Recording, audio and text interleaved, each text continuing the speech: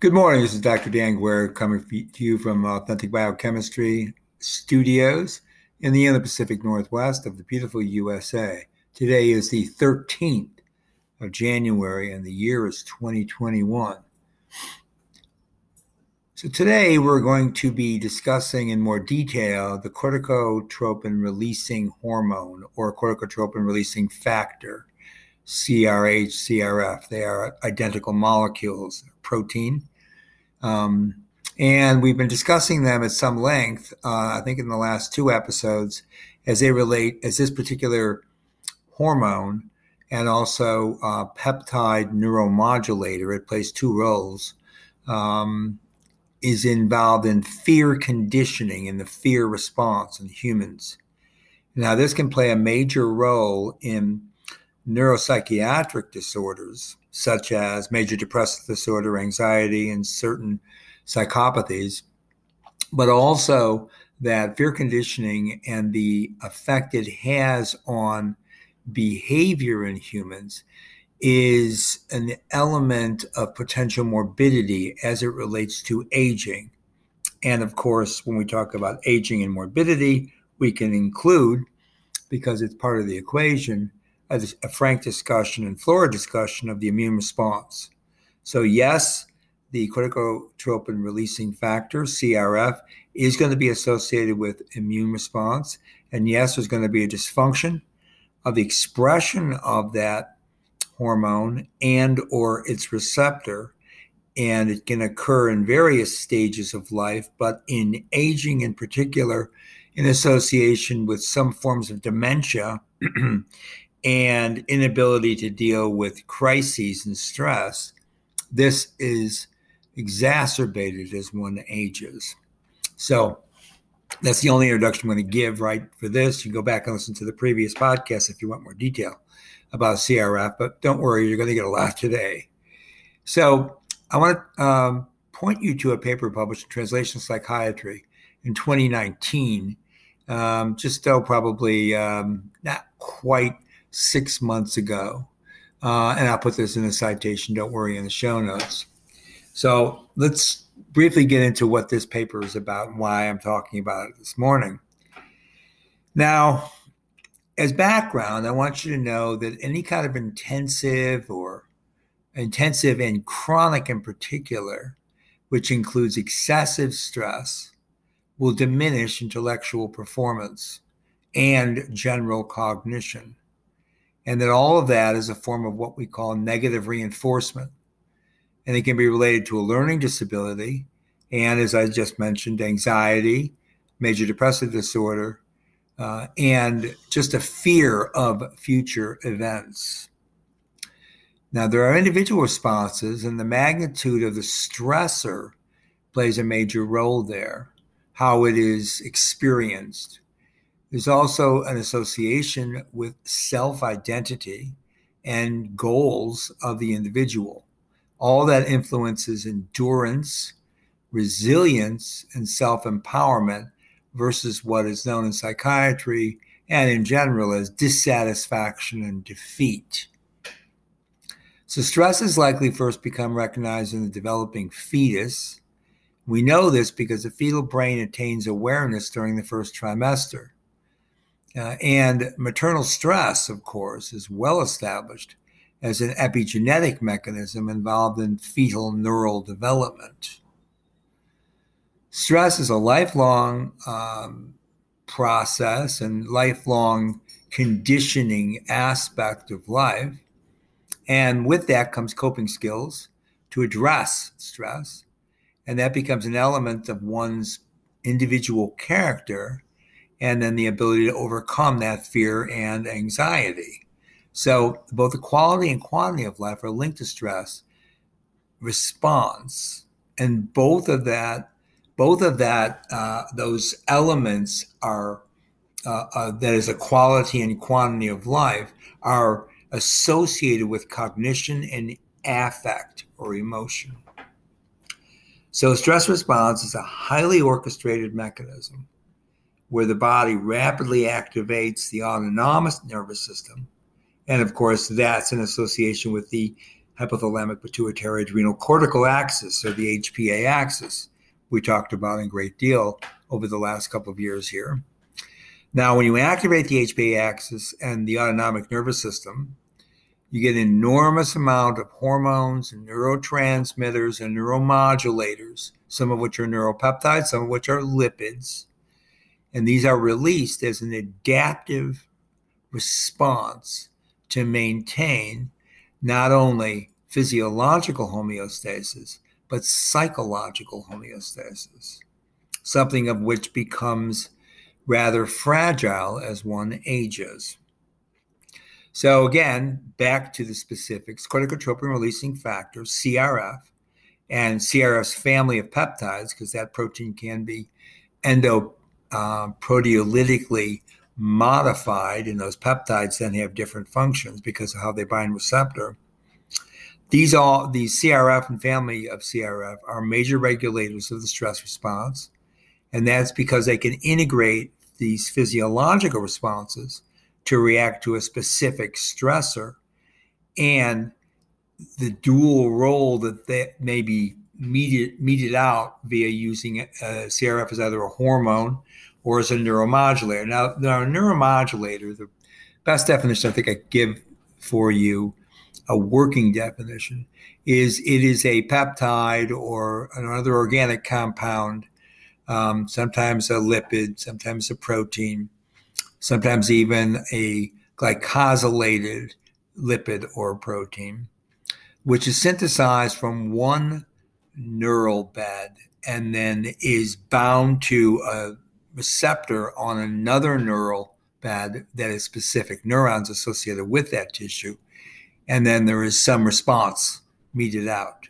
So one neuron basically modulating another neuron, or I would call it interneuronal communication, is what we are referring to when we say that something is a neuromodulator. Okay, that's a very simple working definition. I can give you a better one later, but that's a good one to keep in mind. Now, a paper published in Cell Reports in October of 2019, I'll give you the full citation in the show notes, tells us the following. So we have this basic psychiatry paper I brought up to you. Now let's look at what Cell Reports is going to offer to us today. You get a constitutive regeneration of neurons in what's known as the dentate gyrus, or the DG, my initials actually, minus the middle one. So the dentate gyrus of the hippocampus is necessary for the adult brain to maintain homeostasis. And of course, it's involved in important cognitive functions, and those are, but not exclusively only, memory and learning. So it's the dentate gyrus of the hippocampus associated with the cognitive functions of memory and learning. So there is increasing evidence that suggests the importance of the hippocampal neurogenesis pathway, particularly in humans, and that might suggest or offer potentially a new venue for activating endogenous regenerative capacity of the diseased and or aging brain. Now, why is that? Well, because two of the functions of the DG I just mentioned to you are memory and learning. And what happens as you get older is that memory can fade in some individuals. It's not always the case.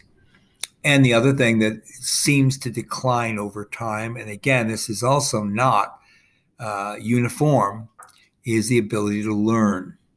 Okay, these are both cognitive functions associated with the hippocampus, particularly the DG of the hippocampus. So if you can find any kind of regulator of hippocampal neural stem cell proliferation, it might be possible to dissect the homeostatic mechanisms that potentially lead to new pharmacotherapy. Now, the CRH, corticotropin-releasing hormone, comes to center stage here because it exerts multiple effects on adult brain. And these include spatiotemporal And that's shown, or that's explained by a secretion of site-specific responses, in that the CRH, after binding to two possible G protein coupled receptors, these are the CRH1 and CRHR2, both of those regulate the formation of neuronal dendrites. And these promote, once bound, neurite elongation, synaptogenesis, and circuit integration of adult-associated neurons, and these modulate excitatory transmission in a neuronal type specific manner. Now, this is where we get into neuromodulation. This is how CRH works. Remember, I told you that as a definition. It also acts as a hormone. Now, corruption in the transmission of CRH circuitry has been linked to psychiatric disorders. Indeed, epigenetic writing into the CRH gene locus can obtain elevated psychiatric risk score in adolescence, while single nucleotide polymorphisms in the CRHR1, that's the receptor for the CRH, isoform 1, so SNPs in that gene have been linked to the modulation of age-dependent effects on working memory, and that reveals loci-dependent hippocampal dysfunction, even at early ages. So the CRH receptor system dynamics in these hippocampal neural stem cells and their homeostasis in terms of synthesis via proliferation, via division, suggests that CRH is a direct positive regulator of adult neurogenesis. Now, where either a lack of CRH or its pharmacological inhibition will severely affect hippocampal neuronal stem cell properties associated with their compromised ability to respond to beneficial environmental stimuli, whether there's a lack of CRH or pharmaceutical inhibition, as I just said, this has been a readout, okay? So obviously CRH is playing a critical role here, maybe even as a growth factor, right? So ectopic hippocampal expression of the CRH will partially normalize otherwise damaged hippocampal neurostem cell activity in, for example, in a mouse model like a CRH deficient mouse where they've knocked out their gene. Okay? So it can rescue that if it's expressed in the hippocampus. An expression of the CRH receptor system is conserved from murine to human, particularly when we look at neuronal stem cells. So all that data might suggest that there is a deep regulation of CRH for brain physiology throughout development, from early fetus all the way into late aging. And we can maybe describe a CRH-CRHR axis as a potential therapeutic target for not only classical neuropsychiatric disorders, but also for some elements of mental decline in aging, such as those related to memory loss, learning loss, and even the more canonical classical features of Alzheimer's disease, Parkinson's disease, and prefrontal dementia. Okay? So I'm giving you that information so you know why CRH is so critical. Now, CRF family, getting back to the protein, consists of two different receptors. R1, which is one of the functional isoforms, and R2. Now, R2 actually has three functional isoforms or subisoforms, alpha, beta, gamma. Okay. Now, the ligands can be CRF and urocortin 1, urocortin 2, and urocortin 3. Okay. So you've got multiple peptides which will bind to these two receptors.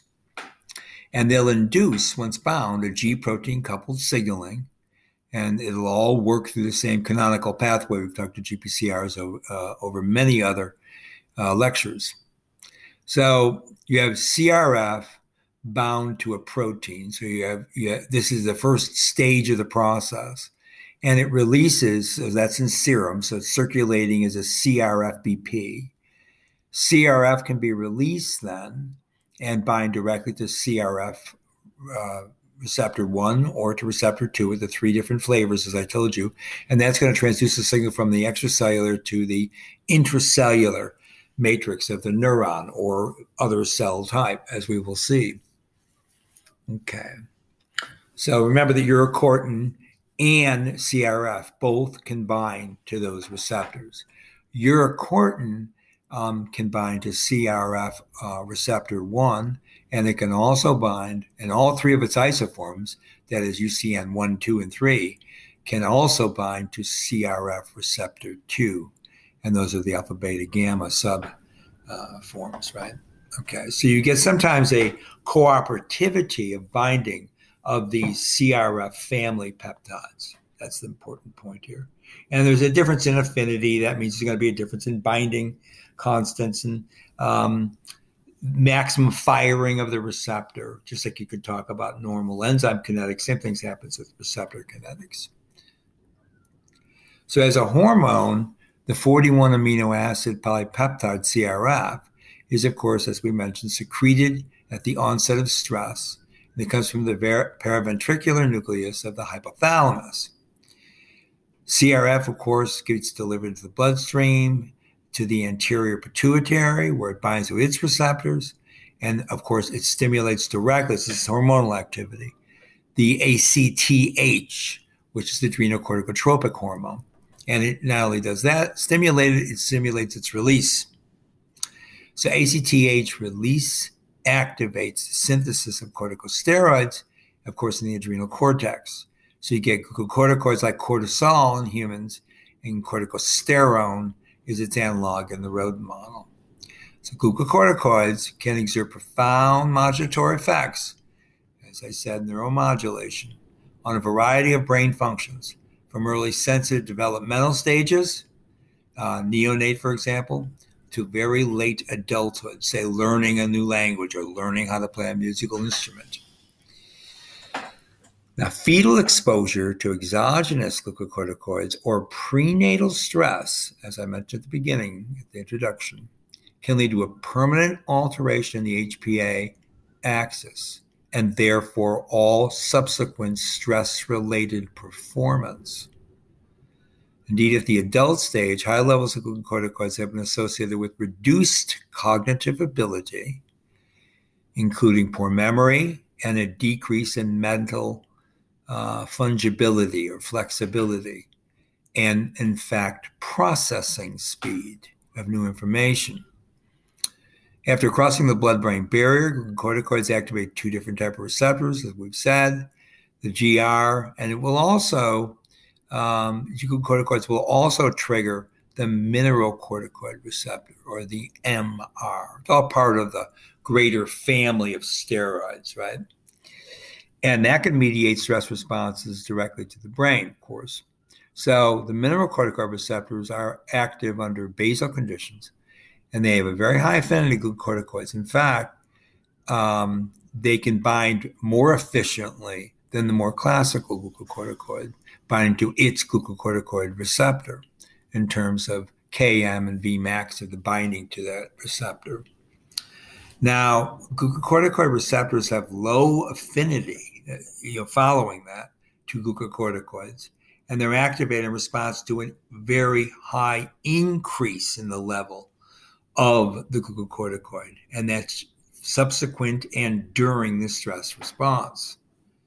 So to put all that together, endogenous corticosteroid secretion from the adrenal cortex is under mainly the control of the ACTH, and that's produced in the pituitary, and ACTH secretion is controlled mostly by the hypothalamic CRF. So that's at the top of this hierarchical distribution of potential activities in the neural crest. So all that aforementioned phenomena relies on transcriptional regulation, and it occurs within time frames ranging from hours to weeks. So it's not the kind of response we think about when you do, like, say, a covalent modification of a protein and you get an immediate valency response to the activity of that enzyme. This is a much more prolonged regimentation of changes in activity.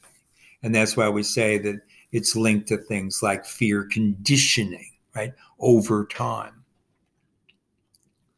Now, in contrast to hormones, neurotransmitters and neuromodulators by themselves will exhibit a fast action, allowing the neuron to react to a stressful situation right at the synaptic level of activity. And that can occur within milliseconds to minutes, obviously. So CRF acts as a principal hormone in that HPA axis, as I just described to you, hours to days to weeks. And it will trigger a number of secondary stress-related events, like the secretion of the corticosteroids in the adrenal cortex.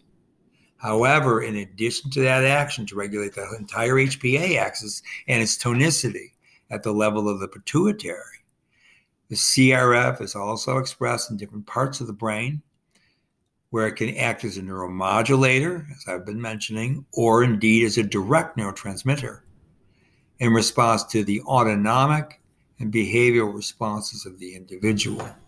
So at that particular locus, CRF synergizes with the corticosteroids to fine-tune a stress response in a very short time frame networking.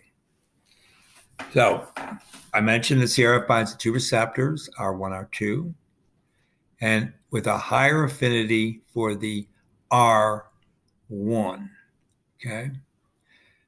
Because the mineralocorticoids like to bind R2. Now, both of those receptors are seven spanning, there's alpha helical spanning regions across the plasma membrane, G protein coupled receptors.